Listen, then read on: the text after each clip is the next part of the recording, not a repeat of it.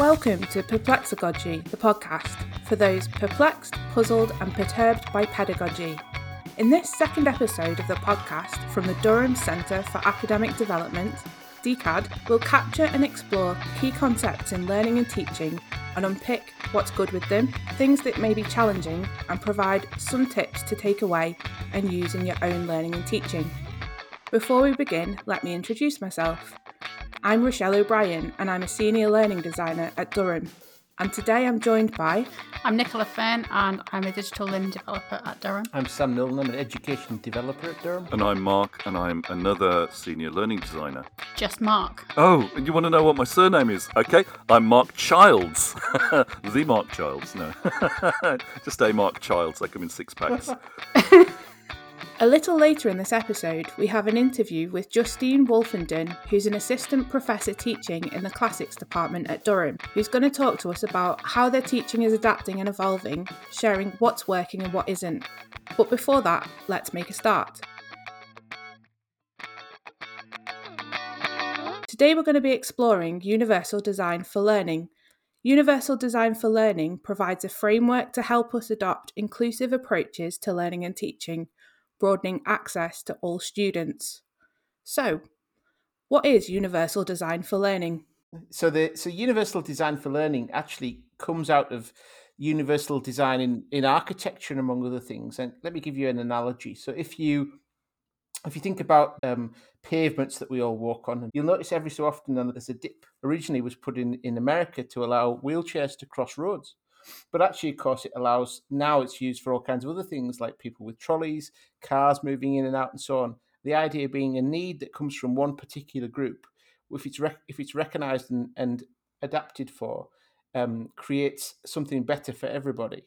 And that's really the kind of core idea between Universal Design for Learning, which came out of some work that was done in the early 2000s in North Carolina State University originally, but it's been adopted by lots of people at all levels of education. And it builds on all kinds of other pedagogical ideas. Most people are aware of the Bloom's taxonomy, this idea that there are levels to learning or kind of a hierarchy, if you like, of understanding from basic kind of recall up to kind of formulating and comparing concepts and ideas. And that's one of the underlying principles of it. Thanks, Sam. That's a great introduction and a really helpful analogy. To get us started with UDL, can you tell us about the 3 pillars on which UDL are built? Let's start with engagement, the first pillar. Engagement is the kind of the why of learning. So it's trying to generate interest among your students, but recognizing that students are different and might have different reasons for wanting to learn. And that's really in presenting different ways for learners to engage with a lesson. So, can students in a class that you're teaching kind of regulate their own learning? Are they able to dip in and dip out as and when? Are they able to kind of sustain effort and be motivated? A lot of us have seen over the last year people engage with online learning that's been done in a pandemic situation and trying to maintain that motivation among students. So can you design your learning in such a way that it helps students engage with their effort and motivation? And does it keep everybody interested? If you're exclusively providing, let's say, long video lectures to your students, is that the best way to engage those students? And if your students can't see themselves represented in the material that you're teaching, is that something that you should be doing? These are quite deep and complex questions, actually, and lead to all kinds of different areas that we can, talk about and explore. What about the second pillar? Can you tell us a little bit more about representation? And representation is about how information is presented to learners. So, what ways do you kind of engage with students in terms of the stuff that you put out there? Are there ways to display information that you present in different ways? So, for example, some students might prefer to see data in a graph. Others might prefer to see data in tables from which they can generate their own representations. Do you provide kind of, mostly visual information, or do you provide mostly text information? Do you rely upon video or audio, or do you mix things up? A lot of research shows that mixing things up allows you to engage a larger group of students. And then under representation as well, we've got things like language and symbols. We often say that language is the kind of ivory tower upon which we build academia, because every discipline has its own language, and understanding the language helps you understand the community of practice in the discipline. But if we're not cognizant of what students know and don't know, we can certainly slip into our representation words that they might not know already, and then can you decode the mathematical notation, for example, in mathematics, the text, the logic, the symbols? Do you identify and clearly label what they are? And then finally, comprehension in terms of representation. So do you provide appropriate background knowledge to allow your students to engage with the material you're presenting them with? Do you provide links to other sources of information? And do you give them a pathway through that content to allow them to kind of take on board what it's going and be able to generalize the ideas that you're presenting them with? That's a great explanation. Lots to think about. What about the final pillar, action and expression? And so this is really about engagement with the material. So you might ask yourself questions like, does the activities that you're providing give learners the opportunity to kind of act strategically and self-directed? Does it allow them to express themselves fluently? And does it allow them to kind of respond? So you might think in that sense about using multiple media, multiple different kinds of media for communication. You might build in fluency. You might enhance the capacity for monitoring their own progress so they can become a bit more self-directed. So, if you're using a really simple example, is giving them little self-diagnostic tests, multiple choice tests that help them understand where there are areas that they might want to explore a bit more themselves. And it's really trying to give learners the ownership of their own learning. That is one of those things that we try to do in higher education. So it's a very complete framework, but it is quite practical. So among the notes for today, we'll include links to particular guides and elements and questions you can ask yourself if you want to use Universal Design for Learning. So UDL is a really well-established framework, and it does lots of things well, but sometimes it might be overreaching, and we'll explore that a little bit later. So one of the things that obviously Universal Design for Learning, it's designing for all, but one of the things that we often do is think about particular groups of students with a particular need.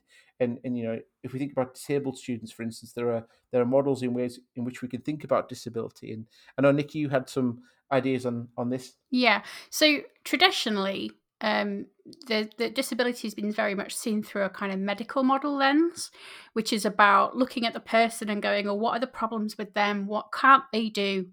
What is it that they are? How are they disabled? But actually, over the last sort of few decades, really, there's been a move towards the social model of disability, which is a model that looks at disability through the lens of disabled people themselves, and says that actually they're generally disabled by problems and barriers in terms of the way society and institutions work and how they deal with people with a disability, rather than necessarily being disabled by their impairment or difference. In other words, if the environment can be adapted, the barriers can be removed, people will then have more independence and control over how they interact with people and physical and virtual materials and institutions. There's a really good example of this. It's kind of the opposite of UDL. So near me, I live in Manchester, and there's a shopping centre in the centre of Manchester called the Arndale Centre. And it was about 18 months ago or so, they redeveloped part of their kind of a bit of a shopping centre, and they took out an escalator and they remodeled it, redeveloped it. And when they reopened it, I went in there and I was like, what's going on here? They took out an escalator, they put the escalator back in, but they decided for aesthetic reasons that they wanted it to look nicer. So they thought, what can we do with this escalator? Oh, I know. Let's put like 4 steps at the bottom of it. So that's what they did. They put an escalator in with 4 steps at the bottom of it. So now in order to use the escalator, you need to be able to use steps as well. So it's just an indication of how sometimes universal design would, if they'd thought about this from a universal design perspective, they wouldn't have done that. they were just purely thinking from a design perspective. I read a JISC report a couple of years back now, and it was looking at the use of accessibility technology, or technology to improve accessibility. And in this thing, it observed that twice as many students without registered disabilities were using accessibility software than students with registered disabilities. So, I mean, obviously that's because there's way, way more of them. But it does show that actually making these things available for students, because they might have this deficit model, as Nick was talking about, of what makes a disability, actually helps everybody, because that thing with the steps, that's just annoying, even if you can use steps. So designing them out actually makes things better for everybody. And I think we find that with a lot of things, like when we look at decolonizing the curriculum in a few episodes from now, that actually making things more competent for more cultures actually helps everybody, not just the people you're aiming it at. So I think that's something where, UDL could look as if it's just for accessibility for people with disabilities, but actually it helps everybody if you put it in, get it working properly. Yeah, I think, with the example of the escalator, I think if you went down that escalator, down escalator, if you went down that escalator with a pushchair without realizing there were stairs at the bottom, you'd be a little bit stuck. If you go down there with a walking stick and you're like, I can manage one step maybe, then everyone is inconvenienced. It's not just the one group of people, Also, things like you talk about technology. I use sometimes text to speech software to read back what I've written, because when you listen to what you've written, you can edit it and do things with it better than if you just play it through in your head. I guess the flip side of thinking about that is I often use it the other way around. So I often find it easier to talk about something, dictate a huge chunk, and then edit that. Now, that used to be horrendous. Technology could cope, but it's getting better and better now, to the point that if I'm careful and I've learned how to talk the way that and I won't drop a brand name in, but a mobile phone might understand, that I can probably get away with 300 words of dictation to this thing, and it works quite well. And actually, I find that a much easier way to write kind of papers and texts and things, because I can just spiel off some ideas and then edit it down. And so it's in that sense, it was designed really for one purpose. It was designed to call George, call Susan or whatever, but actually you can use it to do a much bigger thing, if you like, a more sophisticated task. So it was both ways, that kind of interaction with technology. And it should be said that UDL was kind of built off the back of the ideas of digital pedagogy. It came about because of online learning, although there were things before that were kind of about, it was really, I guess, that interaction with the first generation of web-based learners, if you like. So yeah, it's got an intimate kind of tie into digital learning in a way that other things, older ideas perhaps weren't created in the digital age. Which is interesting, because I think we look at things like accessibility and think of it in terms of, oh, this is an issue because we've put everything online and not everybody's got a laptop, or not everybody can use the Zoom or whatever. But the accessibility issues in an in-person classroom are immense as well. I mean, writing clearly on the chalkboard or whatever, or making sure that you don't cover your mouth when you're talking, so that if they've got a hearing impairment, they can still follow what you're saying. All those sorts of things are things that I think we covered on the PGCE, but it wasn't like when you're designing a learning experience for your students, when you're teaching, when you're doing classroom teaching. These are all the things you need to think about. What color chalk do you use? Don't use red chalk, because if there's a kid in your class who's colorblind, then they won't be able to read that, and all those sorts of things.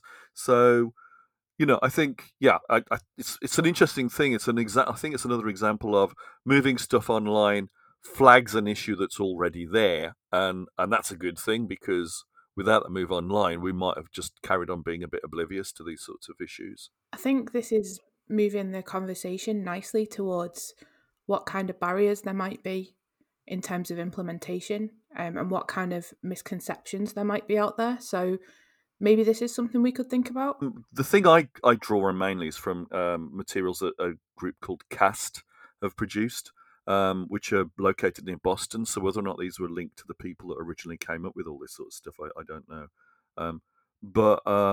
But anyway, so and there's 12,000 words in this document that you have to dig around on the website to find a bit. So they're not exactly doing practicing what they preach there. And going through that, there are only half a dozen things that I flagged. So it's not like these are huge issues, but I think it's a lot of stuff for anyone to take on board all at once. And I think they do say somewhere that it's not a prescription. It's not like you have to follow all of these guidelines in all of these 3 pillars all the way through. Otherwise, you're not you're not a good teacher. It's just saying, look, these are things to think about and pick on some of these and work through them bit by bit and bear them in mind, really.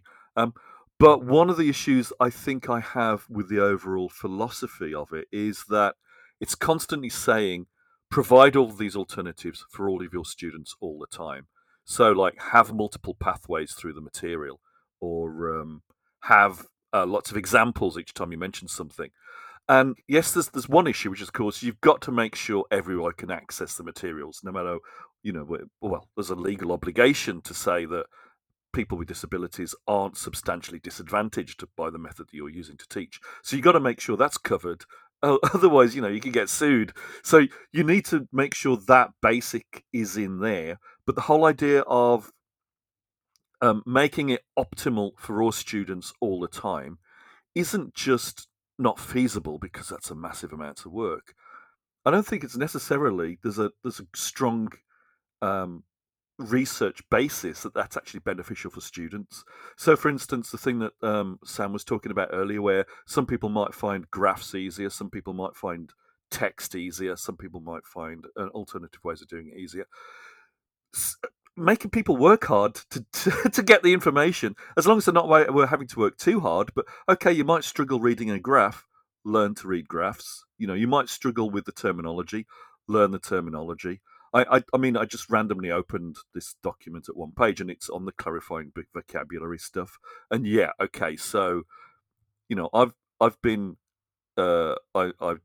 teaching. I mean, if the students coming through now, if they're like 12, they're like 18, 20, that sort of age, the traditional age for students, they're going to be 38 years younger than me.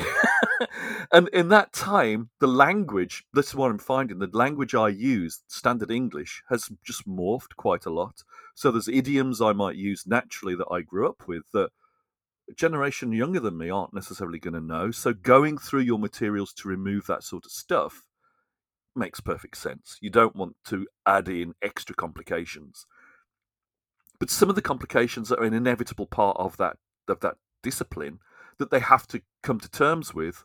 Then there's nothing wrong with it being a bit of a problem for them, a bit of a struggle for them.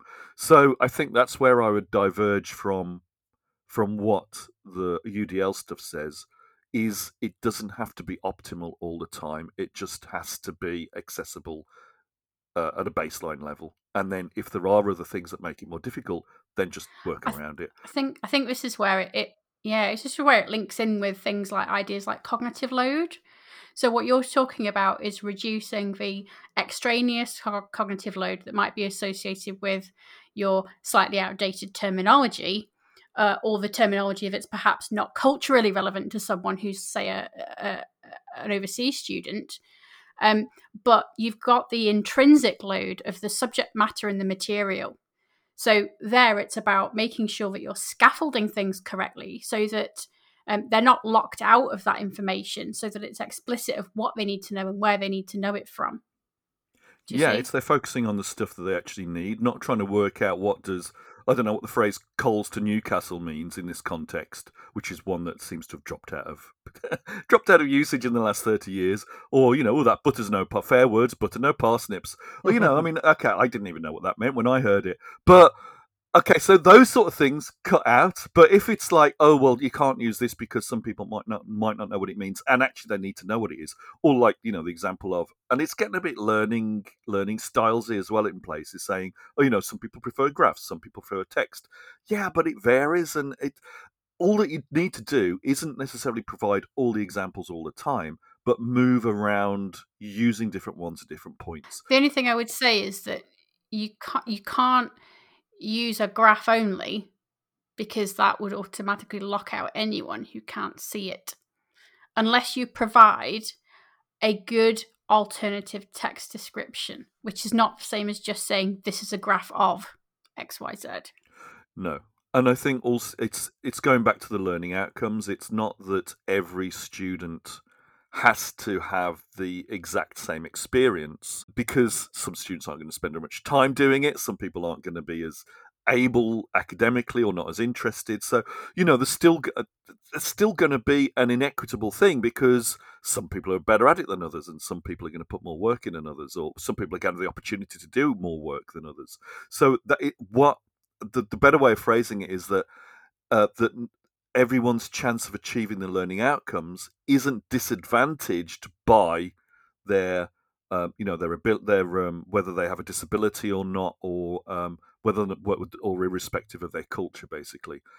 So basically, that you're meeting that equal opportunities thing against the sort of the criteria of different groups of people. I think there's an interesting point in it. It reminded me of a conversation I had 20 years ago when we were designing exams in physics, and we used to get contributed questions from members of staff, and somebody had written a question that was around cricket, and of course we were all, yeah, that's fine. And of course you realise that cricket is a big part of the culture in the UK, in India, Pakistan, Australia. But if you're from Mexico, probably maybe you do, maybe you don't. It's an interest. It's tied to certain cultures. If you hate cricket, I was going to say. Yeah, cricket, I mean, it's not part of my culture. I know nothing about cricket. It's not part of my culture. Yeah. So it doesn't really matter where you're from. But the point is, not to exclude people, I guess, is what I'm getting at. It's more, we could have done the same question with throwing a ball against a wall, which has probably far less cultural baggage than, yeah. So would it be fair to say then that universal design for learning is about creating more than one pathway so that students can find a way to access learning that suits them? No. Oh, yes, sorry. Yes, it is. Yeah. No, sorry. No, can I change that? Yes, and that's one of the yes, it is, and I think that's one of the issues I have with it, because you don't have to do that. You have to give everybody a chance, but you don't have to give them multiple pathways through. Did you think it depends on the level of the education you're going for? In other words, so UDL was designed for all learning, so from like primary school, secondary school, and beyond. So do you think that there are different obligations depending on which point you're at and what level you're working at? There's a bit where it says it has to be relevant and authentic to learners' individual goals. And I think then that's an andragogy thing, which is that, you need to, as an adult, you need to have everything, you need to see a point to what you're learning. And I think, yes, you want some authenticity to it, and it has to be to go directed towards what the goals are. But that's way too a utilitarian vision of what education is all about, because, yes, there are little byways that you might want to go off on. There are little sort of things that you might want to learn just because they're interesting, not because it's going to be useful to you in your after the end of the degree or whatever. I think the important thing that UDL mentions is that it needs to be signposted what are the most important things and what aren't, so that if you are struggling with workload, you know which bits to focus on. You know that you need to focus on, this section, because that's the bit that's going to be key for you to learn. But then everything else is interesting filler. But the interesting filler is still part of what education's all about. And I think that's where I would differ from it as well, really. It's and they're focusing constantly on engagement, and engagement's good because you need to be engaged, because if the students aren't engaged, they won't stay, basically.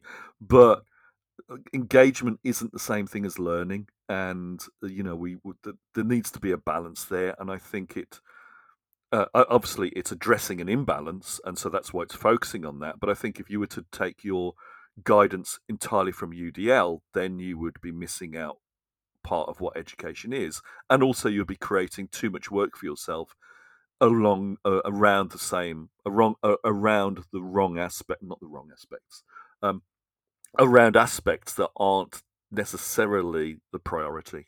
Which is why you also need to think about UDL in terms of not just your content, your material, but the activities that you're actually implementing. So that people can have that chance for engagement on an equal footing.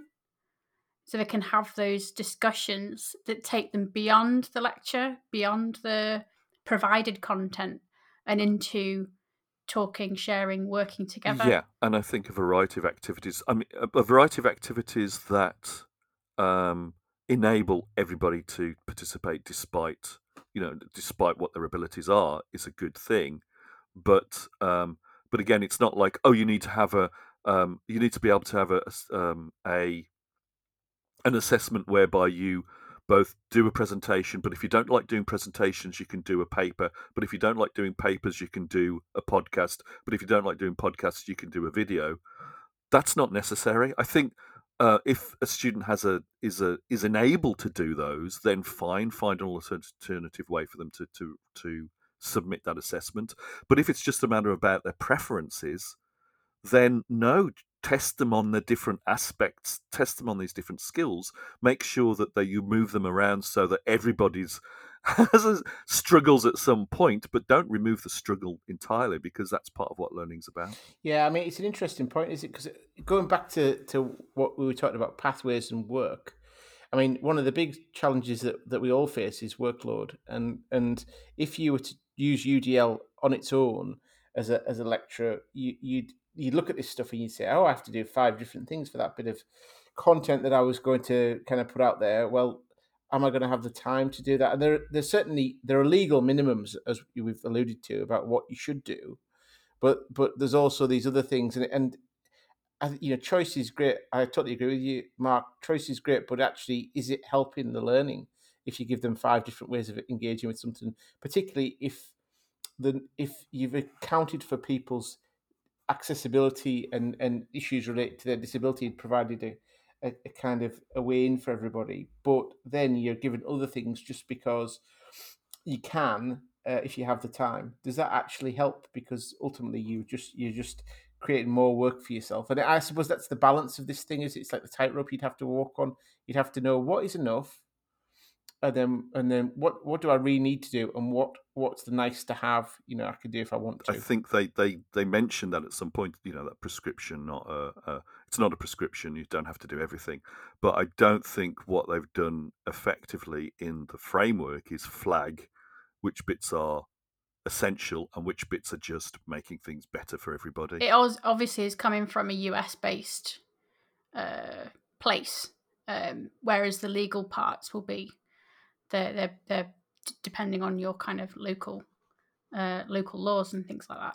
In particular, here we've got the public sector bodies accessibility regulations that came in, although they're dated 2018, but they've actually come in over the last couple of years. The last tranche of regulations came into effect in September last year, and they cover all systems delivered via a web browser, basically, that are put out by public sector organisations, and universities do count as that.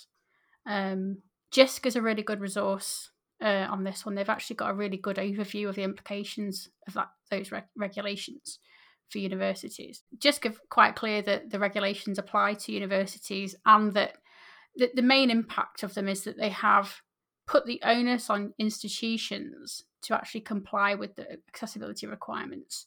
So, and failing to do so is in effect a failure to make reasonable adjustments under the law. So if we don't do these things, it will certainly make it easier for students to make discrimination claims against universities.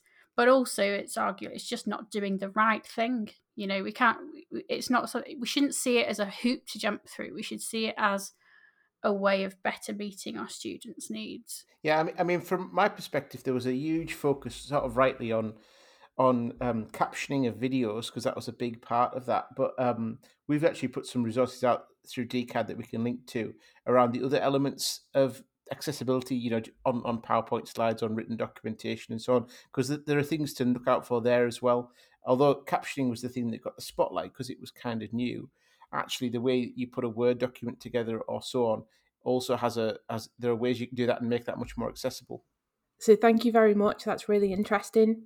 So for now, let's hand over to Sam for the interview. So, Sam, are you there? So today I'm delighted to be joined by Justine Wolfenden, who's an assistant professor teaching on the teaching track in the Department of Classics and Ancient History at Durham. And I'm really thrilled to spend some time with Justine. And I guess we're still going through the aftermath and the marking comes next, I guess, from this year like no other. So I guess I wanted to maybe explore that with you for a minute, Justine. Yeah, of course. So what's been the best thing about teaching online, and then we'll do the worst thing. So let's do the best thing first. I think if I were to try to narrow it down to one, I think I could probably say two things here, and one's a sort of effect of the other, really. I think that it makes a difference to have those recordings there. I know that when I was teaching before lockdown, we could record classes, and we did, but there wasn't the same conscious focus on what needs to be recorded. It's actually been quite good for me in helping me to center my thoughts a little bit. So usually I can go in a classroom, and if I'm teaching something I've taught before, there's a sort of immediate set of memories, and I've got a clear sense of how things will go.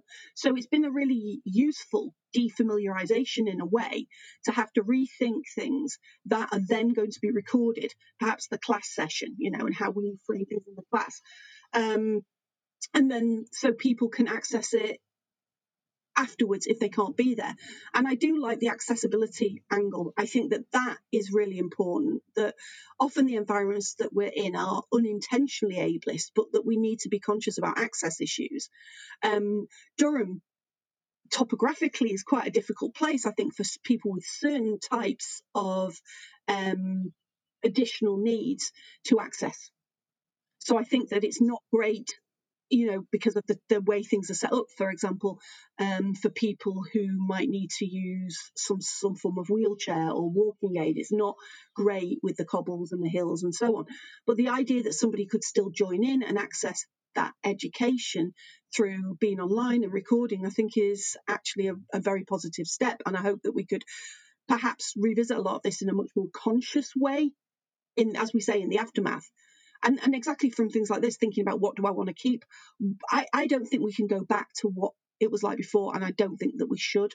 I think that this has provided everybody with, the polite thing would be a catalyst, and the rude want to kick up the bum, and a chance to reconsider who they are and what they do, and the nature of teaching. So, I mean, and in that, when we talked about disability there, I guess it's also flexibility. So, if you're a student who's got a part-time job and you're trying to balance all life, and I mean, that's one example, that we can think of myriad of different examples. Exactly, student carers or people who've got children. We do occasionally have students. We're very keen on widening access and participation in the department. We're very keen on diversifying our student demographic, but it is, if we look at the statistics, there is a sort of a core component of many university classics departments nationally and to some extent internationally, and we don't have as many mature students or students who aren't straight from school coming to us. And I think that that's partly because people might struggle to think that they could fit in that kind of study. And I think you're absolutely right that if you can offer that flexibility, then potentially you enrich the subject because you diversify who has access to it, and then you're interacting with them, and I think we all win from that. Yeah. So you mentioned a second positive out of the online experience. What was that? Just out of interest. Well, I think that it was, I was saying about the opportunity to rethink things. That's one, and then the access thing. But yeah, I mean, I can add one other positive, which is Durham sometimes has those days, I say days, I mean weeks, where it's dark and rainy when you get up and go to work, it's dark and rainy when you leave, and it's dark and rainy in the middle. Now, instead of being on the Bailey and then having to peg it sort of in slush or snow or a little bit of ice or whatever over to Elvet Riverside or beyond, I can just sit in my house. So, I mean, selfishly, there are days where it's a Durham day and you're just like, I don't really want to leave the house today, and I don't have to. I can just sit there and actually have a bit of time to collect my thoughts from session to session. So if you've got 2 or 3 classes in a row and you're just running and running and running, you're always feeling like you're playing catch up. So there's something about, okay, take 2 minutes, start again. So, it actually, I think it helps you to feel more, more in the moment, rather than just like, I'm always like, I'm just, if timetable is giving you 3 in a row, you're just like, I'm just going backwards and forwards. So I think that allows you to collect yourself a bit more, which I don't know. I think when I was younger, I used to enjoy the excitement of the running to and fro, but now I'm getting a bit older. I'm just a bit like, I just want a minute to collect myself, maybe get a coffee. Yeah, it's a funny thing, isn't it? I find it like I let things run just before, in a way that I wouldn't do if I was in a room. If I was in a room, I'd turn up about 10 minutes earlier if I could, and I'd be like, and because I know I've set it up all online, I can kind of right into I get a cup of tea, sit down, 30 seconds, bang, I'm on, and I in the 30 seconds I have to do all, I have to kind of compress all that getting ready, kind of.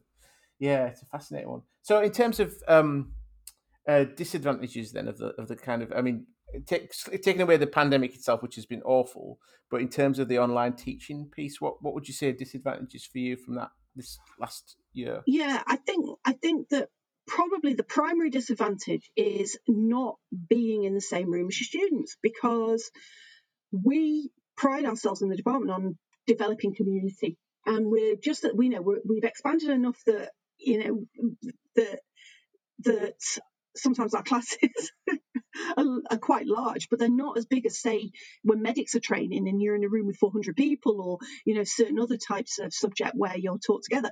We might have some of our lecture classes, 140, 150, but a lot of the classes I teach, the upper limit might be 50 to 60.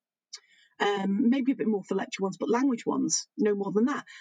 Sometimes we split them and they're lower. So I might have, say, 35 students in a room, and that means that I can get to know them. I can find out who they are, what their names are, get a sense of, how they're coping. And I find that I hadn't realised how much I take. Well, actually, no, this is not true. I should have known exactly how much I rely on reading a room and picking up a sort of sense of how people are. I know we can test this also in quantitative ways, but how much I pick up from just being able to have those interactions. And I've always been very, observant. As a teenager, I was the kind of person who would pootle about and look at buildings on my own, and then come back full of like information and try and tell people who'd just be looking at me like, why are you telling me about these like buildings? Just it's tea time, and my mum's like, you just tell your gran, that sort of thing. And I think that having found out quite recently that I'm autistic, it explains a lot for some of my, very strong enthusiasms that I had for a long time, and I would like come and do that. But I also think that if you are a conscious, reflective practitioner, which I am, I like to think, sometimes more than other times, but I try to do that, then, and you're keen on the idea of seeing your students and engaging with them and letting them know that they're seen, because I always think that you get the best work from people who trust you. And the main thing that people want, and I say this just as a rule of life, so you can get that one for free, it's not just a teaching one, is I think the main thing that people want is to be seen, to feel seen and to feel like they belong. So inclusivity, making people feel seen and included in a classroom, using names if you can, that kind of thing is really important. And it's not just a gimmick. It actually is about building a sense of community. And I think it's really important to people's learning, so they feel that you actually have a stake in who they are and how they're going to do and stuff. And that's different from giving them the answers or being focused on the outcomes. Like, I need you all to get first. That's not what this is about. It's about, I need to do the best work that you can, but it's a two-way process. And I need to be giving you an object lesson in how to do this, but it's also one that can benefit from you interrogating it. So it's that sort of dynamic. So when I'm in these classrooms, and I do think it is partly like my neurodivergency as well.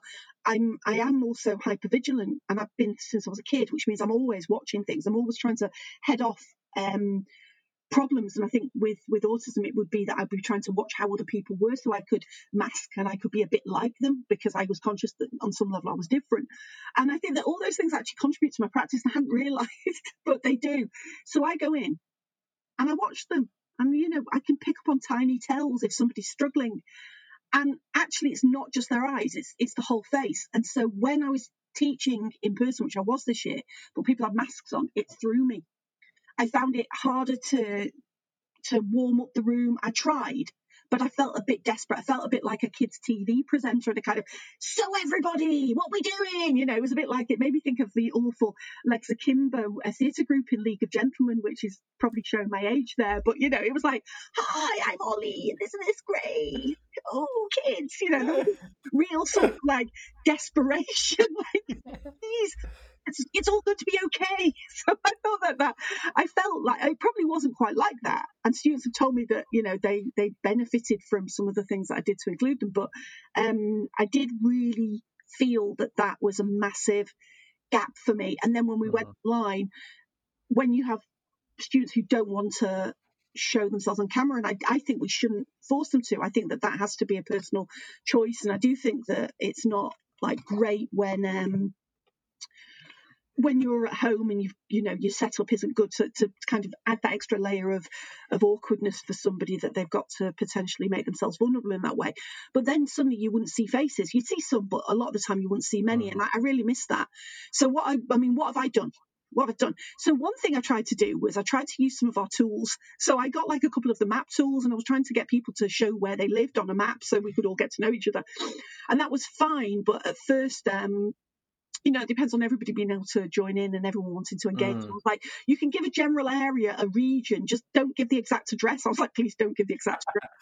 And then I realised I'd given an address that was very near to where my mum lived. So I was like, well, go visit her. She's on her own. Just put some cake in the garden.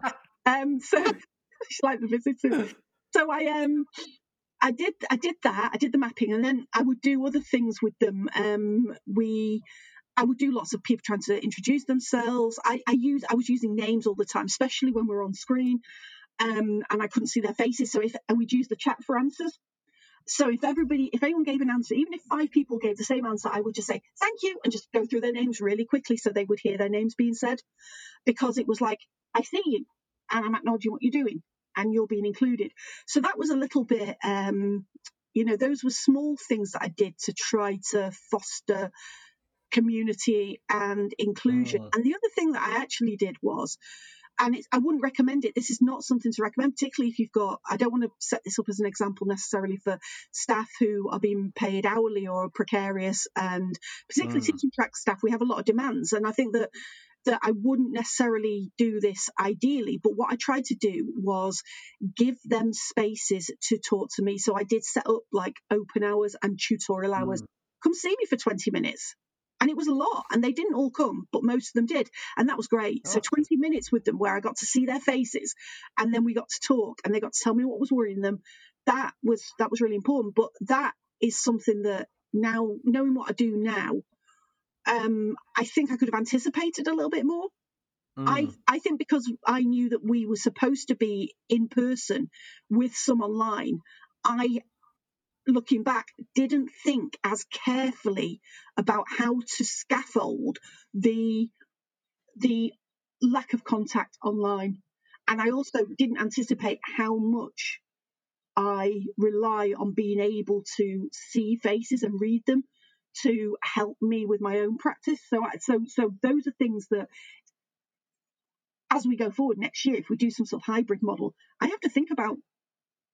I have to think about that. Yeah, it's interesting, isn't it? I think also from a student perspective, it's particularly for first years, people who are new to university. It must be hard not to have those kind of corridor kind of chats where you meet somebody and you go for a cup of coffee with them, and all the social stuff that we all took for granted that occurs outside the classroom.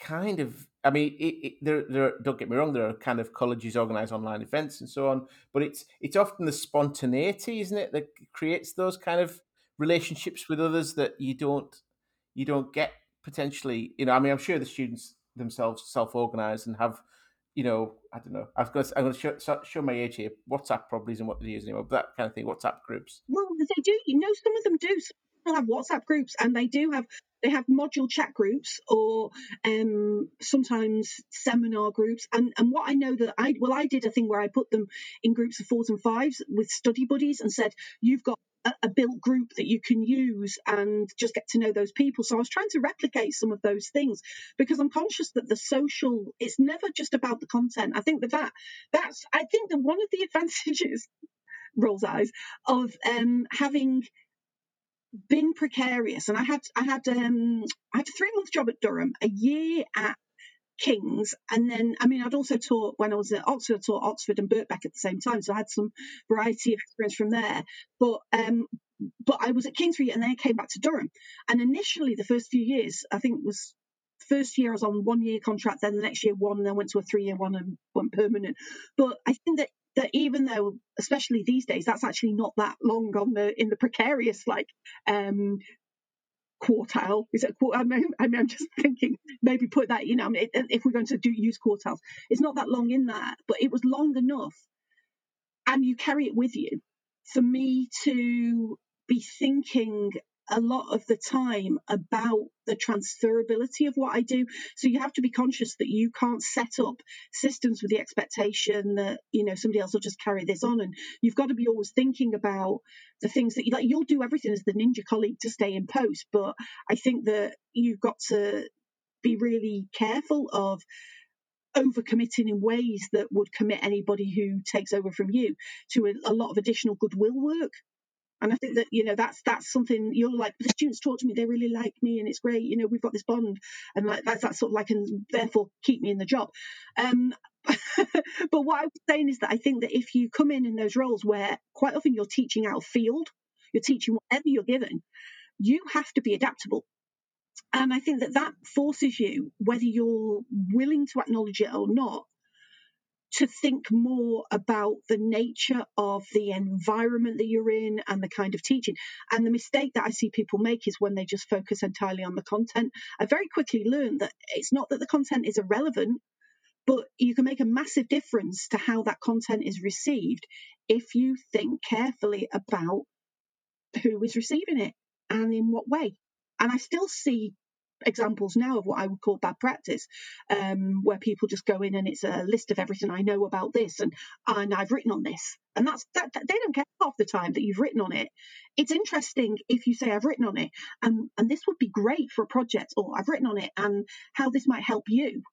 But if it's simply here's my thought patterns and my ideas, and I've written on it, that is very abstract, I think, for a lot of students. And it's the connections about why that then makes this a really interesting and live topic to engage with, or why we need to, how this could be built on if anybody's looking for a dissertation project. That's where the interest comes in there. And so I think that because I couldn't necessarily form those sort of attachment bonds to teaching my own material from the outset, it has made me more conscious of some of the what some people might think of as peripheral, but I think is essential to ensuring that your group works well with you. And I think that is doubly important if there's a sense of your own impermanency. So if you're teaching those people and you know that you're not necessarily going to be able to pick up on this again in 2 years' time with your 3rd year module, you have a different sense of what the content's about, and also as well, you don't take for granted the sort of the connections. You have to sit and think in a conscious way. I'm teaching this module, and do the work of how does this module fit into the program? How does it fit with the modules around it? What's adjacent? Where will this take person X to and person Y? And every sort of role I had that was fixed term, I went in and did that thinking for myself. I wouldn't be like, oh, someone will tell me, because I didn't expect that they would. And I think that there was less mentoring then, so people didn't. So I would sit there and I'd make all these connections, and then it was like, and here we go. Yeah, no, that's really fascinating, because I mean, talking about going precarity and then kind of developing a career, just out of interest, who, and you talked about there wasn't a lot of mentoring, but so who are the people who've really influenced how you teach then, in terms of kind of your career, who would you call out as someone who's really had a influence on you? The people who inspired me were the people at school. I went to very low attainment schools with incredibly mediocre teachers who were really focused on kind of containment of students with behavioural issues. They weren't engaged with their subjects. It was a lot of dialing it in, and I really disliked school. I was a very bad truant, and I would go to the library and teach myself things. And I did not. Primary school was fine in a way, but secondary school was really a horrible experience, and it turned me off education a lot. But then when I went to university, and I chose the subject kind of by accident because I had a gap after. I originally wanted to go and do music and go to music college. And I got a place and then messed up all my A-levels. I was like, well, what am I going to do? And I had friends in bands. I grew up in Manchester at a time where there was lots going on. So everybody I knew was in a band or wanted to be in a band or worked for a band or did stuff. And I, met some people, and I had these friends who said, oh, you can come on tour with us. So actually I ended up working in the music industry, music and pop music for a few years, and ran a record label, and people like, anybody listening who doesn't know these names, you can Google them. Sam, you have to do one of those things where you go, who this is. But I did like a John Peel session. I was interviewed on John Peel, who was a really influential DJ at the time. And so I worked with bands, and I did stuff in the music industry. And I was living in Leeds, actually. I moved from Manchester to Leeds. And actually, when you would go on tour, I'd take lots of books, and they were always like, it wasn't, there's nothing wrong with sitting with a copy of Viz and a kind of having a laugh. But I wasn't just doing that. I was taking like other things. And I was always a voracious reader, I think partly being an autodidact. I just never thought that books were, I didn't have that same thing of like, should I be reading this, or is this my level, or what are other people reading? I just read what I wanted to read, and that sort of was quite an interesting thing. So I didn't have a massive background in classics, and I was in Leeds, and it was coming up to summer, and I was like, what am I going to do? I don't know if I want to do this anymore. And I decided to go through clearing, and I had a friend who worked at a local FE college, and she was great and said to me, I'll go and have a look in the careers room. So I did. I went and looked in the careers room, and then I picked like a load of subjects. I was like, maybe I'll do this. And I'd written some articles for fanzines and local magazines. And I got an interview at Leeds to do classical civilization. I was like, well, I kind of know what this is. We'll see how it is. I just went in, and I got interviewed by these people. And one of them said, to me quite recently, even all these years later, that, I was really impressive. But, if it had just been on paper and my A-levels, they might have thought I was risky. But because they saw me in person, they were like, oh, this is great. So university was a big change for me. And I studied in a range of places. I studied in Leeds and in New York and in Oxford. And I have to say that there were two people at Leeds, Liz Pender and Douglas Cairns, who were really important. Both of them working class classicists, both of them from non-traditional backgrounds. And Liz is from Hartley, Seaton Carew, I have to say, Seaton Carew.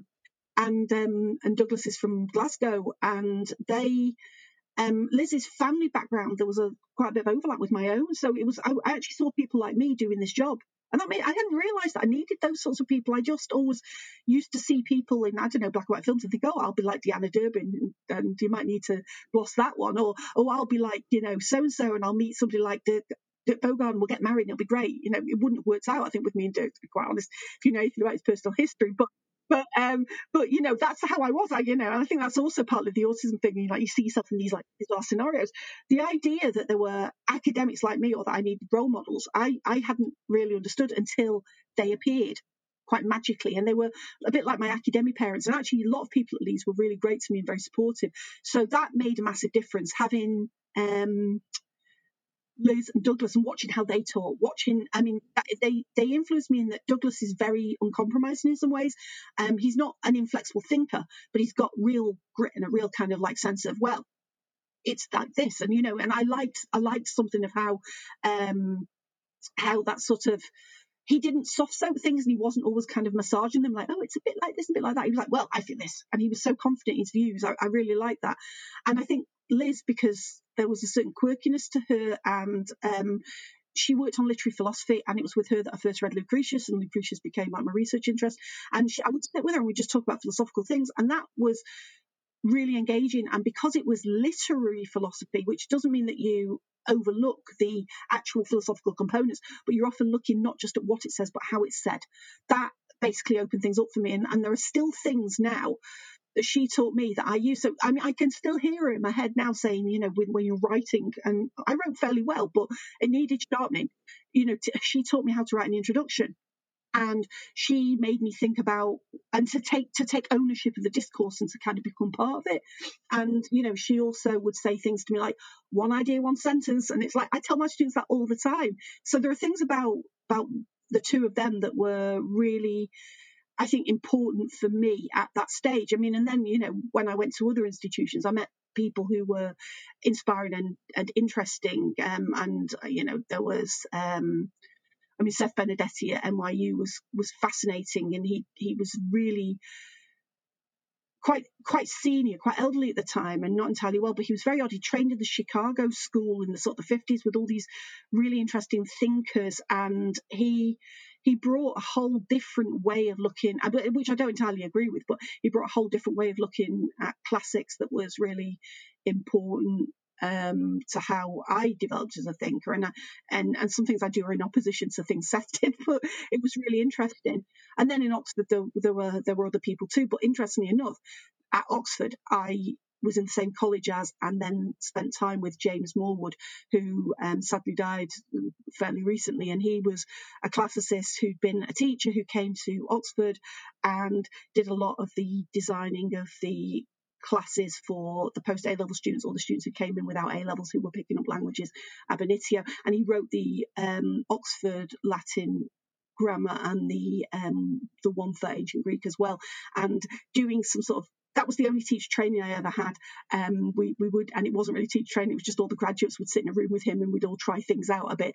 But that was great because he was very engaging and very interesting, and it was nice to actually have an opportunity to think about some of the practical elements of teaching, because you didn't. So often the assumption was, and I've had colleagues say this to me, could my graduate student teach this module? And I was like, well, I suppose they could. And I'd say, do they have much experience? Have they thought about the alignment issues and how's this all going to fit together? And they're like, well, it's on their subject. And it's like, yeah, and so what? I don't want to sound rude, but then my immediate reaction is to be like, and great, that's a good start, but it's not the be all and end all, is it?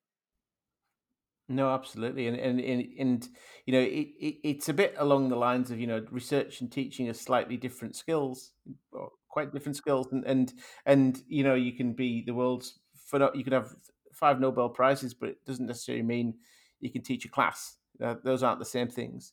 I was interested by the discussion we had and one we had off the mic about kind of, because you talk about being a council estate classicist, that's kind of identity and stuff, and I wonder, is it how that affects your relationship with your students, so we as we try to diversify the kind of university even more, and we talked a lot about, because I have a different background, but in some ways we have some similarities, and it's like, and I wonder for you how it affects when people talk about widening participation, and you're thinking about your students. How does your background affect how you think about that?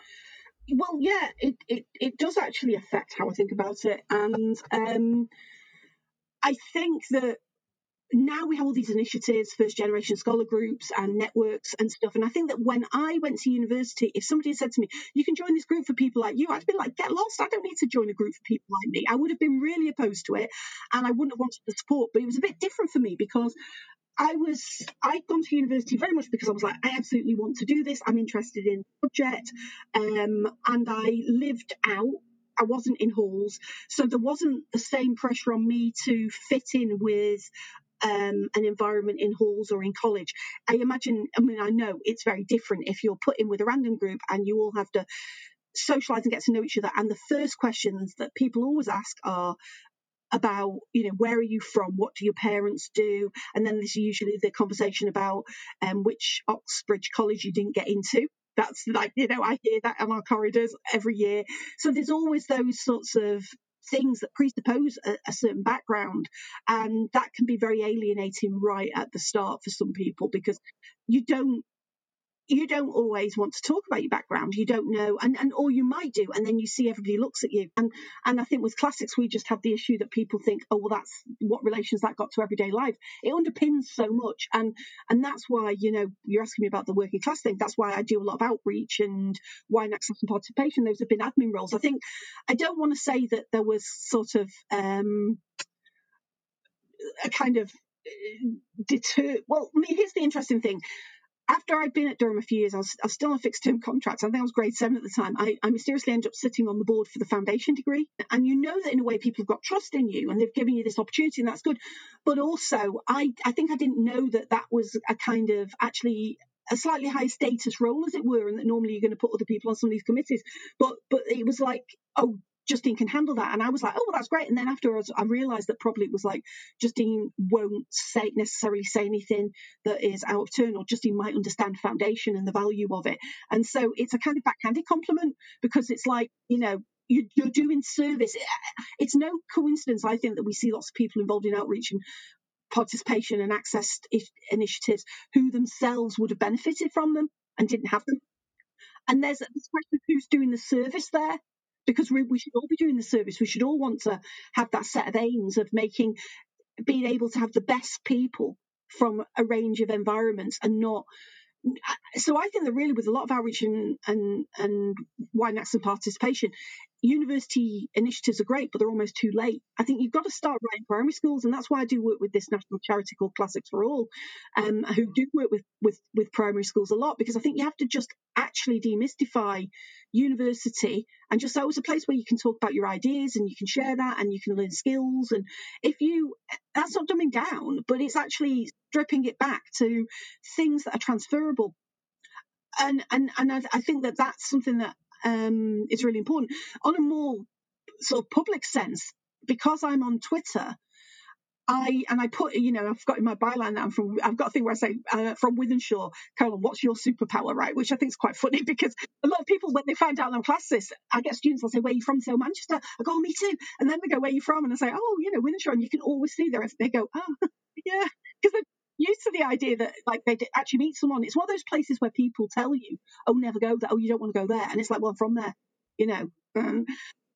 But I've had a couple of students who aren't my own, whom I didn't teach. I mean, I have students whom I've taught who kept in touch with me and said that they felt very supported by me being honest about who I am, and there was a recent thing where there was the students did for International Women's Week, they did a thing where they did lots of little posts on women or people who identify as women in the department and things that students had said about them. And one student said that I helped them believe that they had a place as a working class student in the field. And I thought, well, that was a really lovely thing to hear.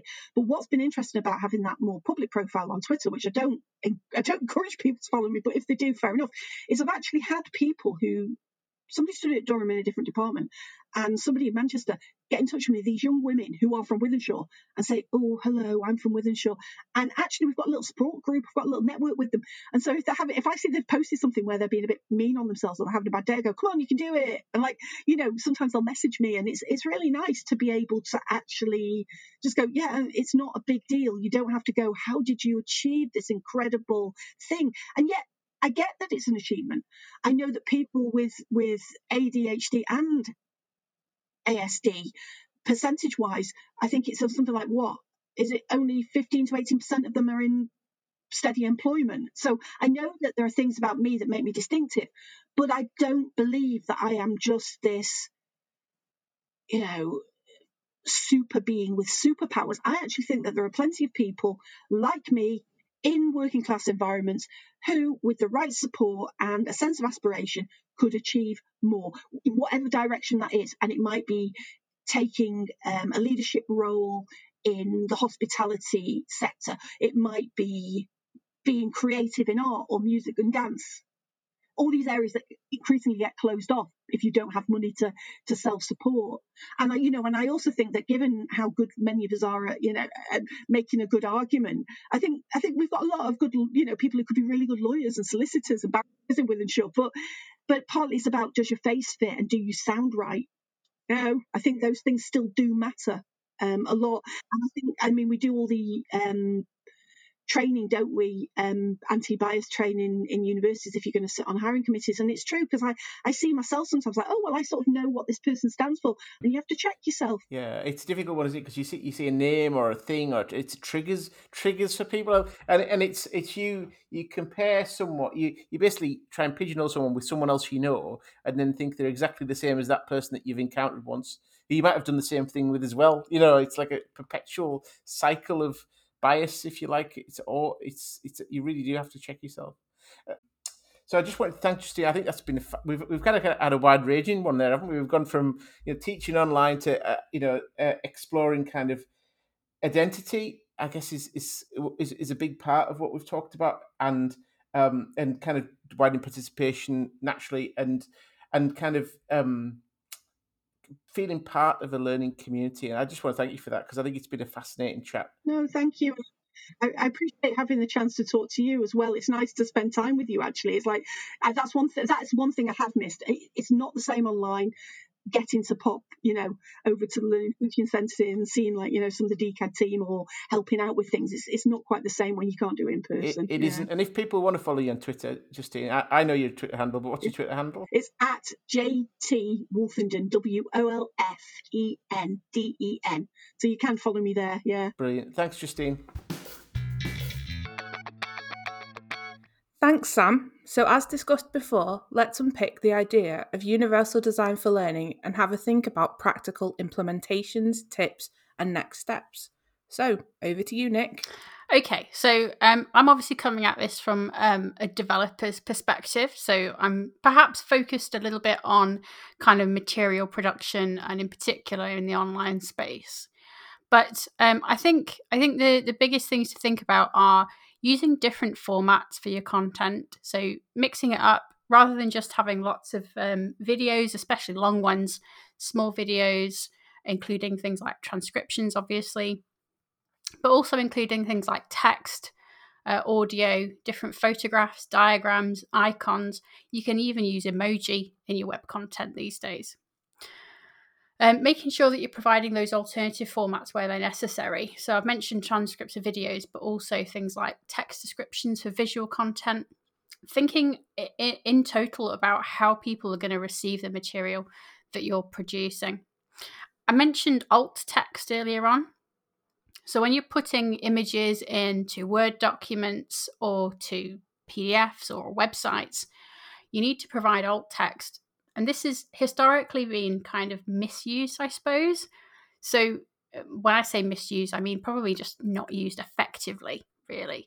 So people might put a picture up and it's like a picture of, a diagram or something. And they'll just say, on the alt text, it'll say, diagram 1.2, this is a diagram of blah. But actually what you need to think about is that doesn't address the meaning of the diagram. It doesn't look at the meaning of the image in the context of the page. So one way to think about creating alternative text in this way is to think about what you would write if the image was not there at all. And that's your alt text. So you're describing the thing in total, why it's there, what it means, etc. So that's one way of thinking about alt text, I think.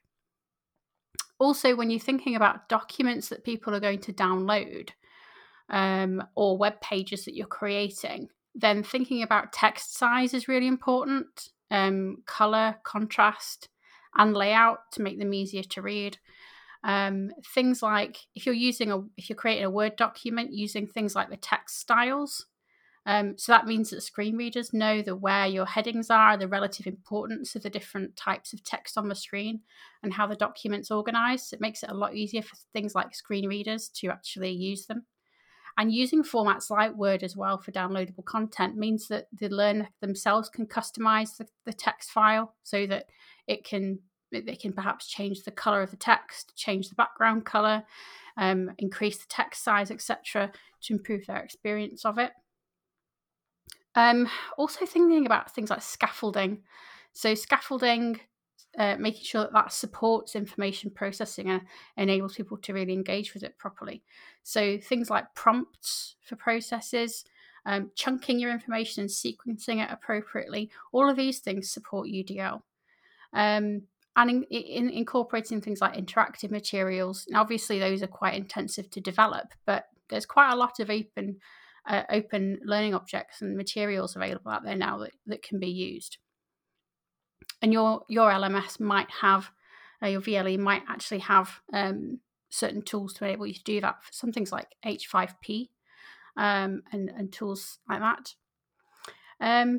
We talked a bit earlier on about terminology and definitions and allowing people into the language of your subject. So sometimes it might be useful to provide pre-learning for stuff like that. So perhaps providing a glossary or some explanations of key terms or some different ways of seeing key terms before you delve into new and unfamiliar areas for the learners. Also thinking a bit more broadly in terms of class or online interaction type activities. Face-to-face, obviously, make sure everyone can hear you. I mean, I finished a master's about 18 months ago now, and my classroom experience there, I had 60 people in one room that was too small for everyone. And at the back, you could barely hear anything the lecturer was saying quite often.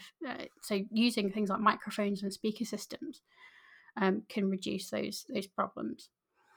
You can use some different techniques to make sure that everyone can work together effectively. So things like building in collaborative working, both online and face-to-face. And in class, using techniques that kind of are sort of friendly to people with different perceptions and different diversity issues. Things like think, pair, and share. That can provide things like thinking time, safe sharing of ideas in smaller groups, and then larger group sharing. So that can really encourage people who might not be so confident or able to express themselves in larger groups to get their ideas heard and shared. And then potentially providing different means of completing tasks. So you could have written tasks, spoken tasks, posters, comments on platforms like Padlet or similar things like that. With Padlet, you can leave different types of comments. You can leave audio comment, visuals, text, videos, etc. So using one platform that can actually incorporate a lot of different types of engagement might be one way of doing it. And then on a broader scale, things like audience response systems that might be supported in your environment. Like I said, I'm coming from a kind of digital development perspective. So if you guys got any ideas that might be more applicable towards that classroom environment. In a classroom environment, people always people always underestimate is the social anxiety that a lot of people feel. So if you're saying anybody got any questions, it's only going to be the ones who are most confident who are going to ask questions. So having a channel, a feedback channel that's text based. We find that one of the things that we find when we give people online discussion boards is that actually that opens up the dialogue a lot more than when they were sitting in class. People go, "Oh, well, this is no good," because you feel that you lose that sense of community when you're in a classroom. No, usually you find that when you give people the online option, that's when a community really starts, because that's when people feel comfortable about sharing ideas, because they're not having to do it exposed towards a group of 100 or 200 people in a huge lecture theatre. And they're not limited to doing so like once a week or something. They can engage whenever they want to. And they can stop and think about it as well, which is really important. Linking back to last time and when we talked about learning analytics, you can actually look at the popularity of some of these different options you give to people as well. Not the ones you need to do, but the ones that you might choose to do on top of, and kind of adapt, I guess, as well. Because if you design, lots of us design as we're going along, so you can actually gauge the popularity of including this, that, the other in your design. I mean, I think there are certain things we just talked about that Nick mentioned that you need to do, but the things that you might want to do to increase the pathways, you can use learning analytics there to check, right?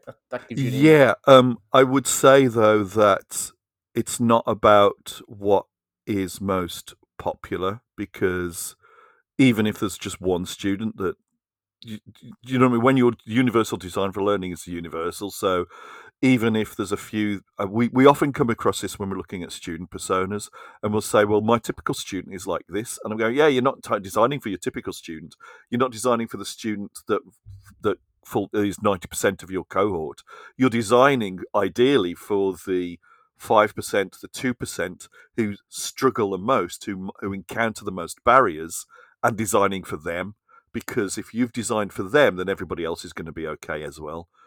Everybody else is going to be enhanced. So I think that's the issue: is if you're trying to make something that's as good as possible, then you design for the 1% or the 2% rather than the 80%. Good. And I think that's kind of like that captures the essence of what UDL is, isn't it? Really, there's also the scaffolding that goes around student support. So there's a thing like people sometimes struggle with some of the more executive functions like planning and motivation and keeping on top of things. So this is really ties back to the last episode when we're talking about learner analytics. So, you know, if you can put things in place for the students so they can make that easier to monitor where they are, what they need to do next, to break down the tasks more for them so they can see what they need to focus on. Some students struggle with that, and it's not necessarily what you want to be testing in your degree. I mean, okay, maybe if it's a business management course and you think, well, okay, if they can't pass that, then maybe they don't need to. They shouldn't be getting a 2-1 or a first in my degree. But if it's something where those things aren't essential, those skills aren't essential, then you shouldn't be inadvertently testing the student's ability to do those sorts of things. So you need to put in place those sort of structures, that sort of admin architecture that can act in place of the student's inability to do that for themselves. And is there a thing when it comes down to assessment though? Because I get your point, Mark, but then think about assessment. Most people who run modules have a single assessment for that module, and we try and account for students with particular disability needs, for example, by trying to have reasonable adjustments for that assessment. But and you talked a little bit before about not having too many choices in assessment. But is there something about having potentially some assessments where there is choice to allow students to kind of pick the method that appeals to them most, that's the wrong word, that engages them with the element of their learning that they need to increase? It gives them the best chance of meeting the learning outcomes, basically, is what you're after, isn't it? And yeah, if you're not, I think part of what any graduate leaving an undergraduate degree should be able to do is write effectively, but also perhaps present information graphically effectively and in other modes as well, because there's a kind of graduateness which is about engagement with society and engagement with your discipline or your role in life, for which those things are essential elements. So I think maybe they need to be tested at some point. They need to be assessed at some point, and you need to be good at them in order to do well in the degree. But they don't have to be there all the way through. And yeah, you're looking at your rubric for your assessment, and you're thinking, well, okay, the student could meet this rubric through something other than an essay. Why not give them the option for doing that? The downside, of course, the only downside, of course, that's way more difficult to mark because you've got way more different media that the things are being submitted in. But yeah, it's worth thinking about. Potentially more interesting to mark, though. That's true as well. And the other point as well is that a final one big summative assessment at the end just isn't good assessment design.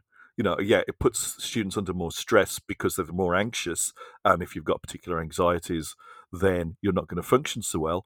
But even if you're not an anxious person with particular emotional anxieties, exam anxiety is a huge thing for everybody. I still have nightmares about them, and it's been 35 years since I last did one. So why put people through that stress unless you are testing to see how well people function under stress? And there are very few jobs where you'd have to function like that. It's sort of goes alongside the concept of authentic assessment and looking at assessments that are kind of real world applicable as well. Yeah, no, absolutely. And I think that's something we need.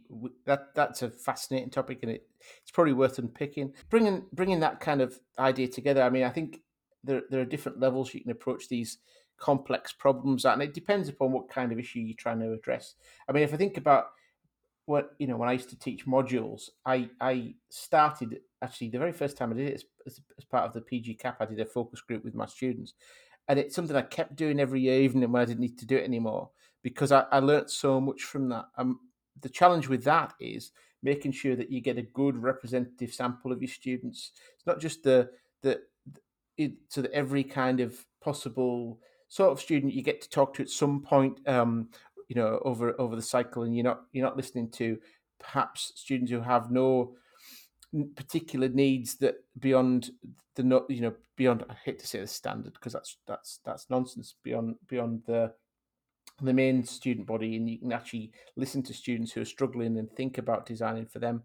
I mean, I guess beyond that, there are bigger projects. I think about we're doing a lot of work on culture across the sector at the moment, and in the university we all work in, we're funding students in every department to work with staff on researching and developing new decolonized curricula, and that's an institutional project, but it in some senses they're similar. They're just on slightly different skills. So getting students as partners into the design of curricula, I think, is probably one of the most powerful tools we have to drive change and open learning up for everybody. This is absolutely something like that needs to be looked at as an institutional problem, whereas historically it's probably been seen as a very small niche problem. And I think that's where the UDL concept helps really to recontextualize it and say this isn't a problem for just that 1 or 2% or 10% of students that have always been seen as edge cases. But this is a problem that needs to be thought about broadly and for everyone. So with that, let's move on to this month's tip.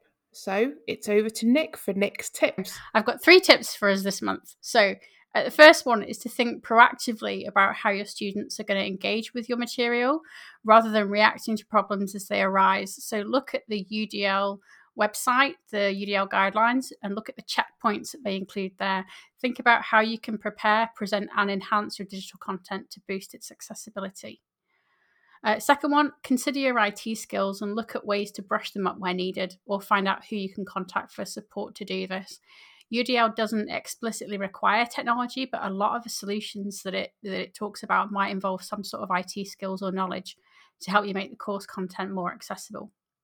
And number 3, while there are some parts that you have to do to be legally compliant with legislation, don't feel like you've got to get it all right and address all the needs in the materials and activities right off the bat. Take it a module, a week, or a subject at a time. Find what works for your students in your subject. It's that sort of focus on the student rather than focusing necessarily on the curriculum content. Focus on the student and their needs. When it comes time to look at whole curriculum redesign, look at UDL as a framework that can help to maximise accessibility for all of your students across the board. As always, if you'd like to get in touch with our digital learning team, they're happy to help and can be contacted through dcad.inquiries@durham.ac.uk, and we'll do our best to help you with any queries. So that brings us to the end of our second podcast. We hope you found it useful and you've enjoyed it. We'll be back again soon to explore another aspect of learning and teaching, to hopefully debunk some myths and leave you feeling a little less perplexed. And I'll hand over to everybody else to say goodbye. If you want to get in touch with me through Twitter, I'm @MarkChilds. And I'm also on the Twitters, and you can get me at Nicola Fern. And I'm on Twitter as well, and I'm @Sam J. Nolan. And if you want to find me on Twitter, I'm @Rochelle E. O'Brien. And as always, good luck finding that one.